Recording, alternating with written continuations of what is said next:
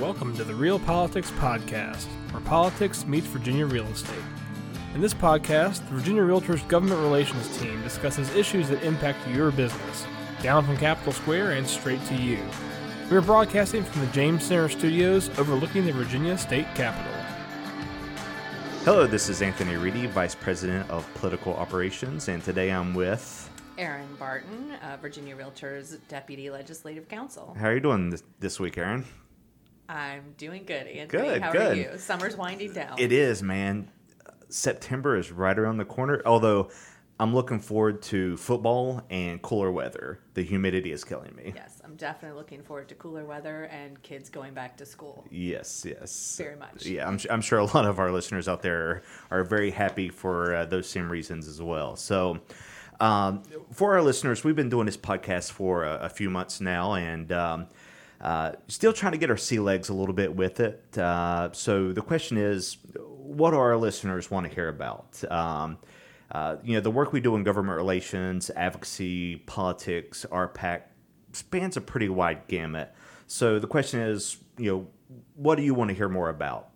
And this is not a rhetorical question. Yeah. We really do want to know. I mean, do you want to hear about policies that impact your business and how they're developed, or our advocacy efforts, who we're engaging out there for your business? Yeah, and for politics, a lot of people are, they may feel uncomfortable, discussing it or kind of prompting questions because they think it necessarily may devolve into a heated argument, but we want to be able to bring it here and discuss it in a respectful and civil way, and discuss how things impact you and your business, or just things impact Virginia and the country as a whole. So if you want to hear about a particular issue, or want to hear us discuss particular campaigns, maybe interview particular candidates or policy experts, let us know. You can always email us at advocacy@virginiarealtors.org, or hit us up on the social media. We've got our Virginia Realtors Facebook, Twitter, and Instagram pages. And of course, most of you have our emails and cell phone numbers as well, so feel free to shoot us a text message if you got an idea. We want to, take your thoughts, what you want to listen and learn about, and provide that to you. Or, hey, Erin, maybe they just want to say, stop clogging up my podcast feed and shut it down. I refuse to believe that, Anthony. Yeah.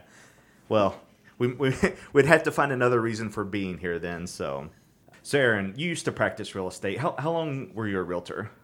I was a realtor for about 7 years, but my parents have been realtors my entire life. Okay, so it's in my DNA. It's in your DNA. I cannot escape it. And then you decided to become an attorney. In an attempt to escape it, yes. Yeah. And now you're pulled back into it. And on top of being a lawyer, you're also the other L word that gets a little kind of, people look at you a little funny when you tell them you're a lobbyist as well.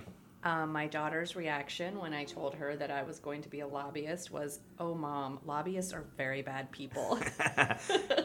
That's not the case. I corrected her. I educated her on that. We're trying to dispel that myth. All lobbyists are not bad people. So, one of the things that you've been in this role now with the government relations teams for about 10 months or so. And one of the things I think would be beneficial for our listeners to learn about is kind of those eye-opening revelations about the legislative and political process that most people day-to-day aren't aware of or may find interesting. There's been a lot of eye-opening experiences since I joined the government relations team, but I'll keep it on the up and up. Yeah. As I explained, this is PG-13, by the way. As I explained to my daughter, I think one of the most eye-opening things was just sort of how lobbying is really an education process. It's relationship building, which is what you and Mary and Martin spend a lot of time doing. But another huge part of it is just educating people, the backstory on the issues, why they're important, who they affect, and why those legislators should get behind those issues. And I think that was something I didn't really understand going into it, that was going to be a huge part of it. And then I think because of that, and because we do such a good job doing that, another, I don't want to say surprise, but something I wasn't expecting was just the clout that we hold with our legislators on all issues. So even issues that we're not necessarily bringing, they're consistently reaching out to us for more information or research or education to help them decide what they want to support and what they don't. Absolutely, and that's something that we've been fortunate over the years to build up a lot of positive credibility with the members of the legislature, and as you said, it's about building those relationships with legislators and with candidates, and a lot of that work's done through RPAC. But in supporting those candidates in their election efforts, but separate from that, in our lobbying efforts, it's really a two-pronged approach. It's the relationships that the government relations team here in Richmond has with legislators, but it's also, and really more importantly, the relationship that our realtors have with their legislators back in the districts, because we've got a little over 34,000 members across Virginia, and a lot of folks know their legislators. They see them out in the community, at the grocery store, at the post office, at the local restaurants and stuff. So it's always good to have those relationships and be able to realtors making themselves available as a resource, not only on the real estate market, but how individual policies and legislative initiatives affect the business, affect their clients. So it's really a two-pronged approach that we take here. And I think another thing that I didn't anticipate coming into it is how much of a role we take even before legislators are elected during the campaign season. And we're seeing a lot of that now. We've been hearing a lot about the importance of the upcoming state elections in this November. And can you give our listeners a little bit of an idea about why the elections are so important this year? Absolutely. This year being an odd year, Virginia has all of its state legislative elections and a lot of the local elections, local government elections in the odd years versus the even years where you have your federal elections up for contest. So this year, all 100 members of the Virginia House of Delegates and all 40 members of the state Senate are up, and that's important for a few different reasons. First is the balance of power in both the House and Senate. It is pretty even this year. Right now in the House, you've got 51 Republicans and 48 Democrats serving. Democrats did have a 49th seat, but Delegate Matthew James recently retired and vacated that seat, so that seat's open until November. And on the Senate side, similar situation. Republicans have a 20-19 advantage there. They did have a 21st member, Senator Frank Wagner, who retired to take a job with the Virginia Lottery. So as our members can see, there's that balance is there. So both sides are going to put in a lot of time and energy and resources to try to take control of both chambers of the House and Senate. In addition to that, there's other greater political dynamics going on that make for political junkies this year a very interesting year.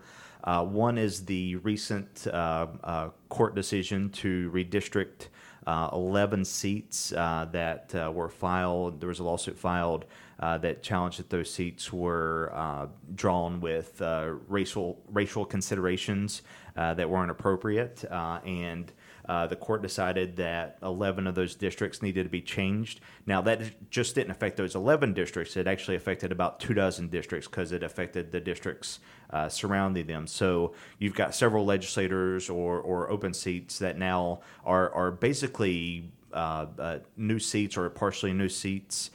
So it's important for our members to check their voter registration status to make sure that they know which district they're in now and where they need to vote come November 5th. And who their actual candidates are now. Exactly, because you may have been in candidate X's or legislator X's district for the past 8 years, but now you're in legislator Y's district. So need to double check to make sure that that you know where and who you're voting for.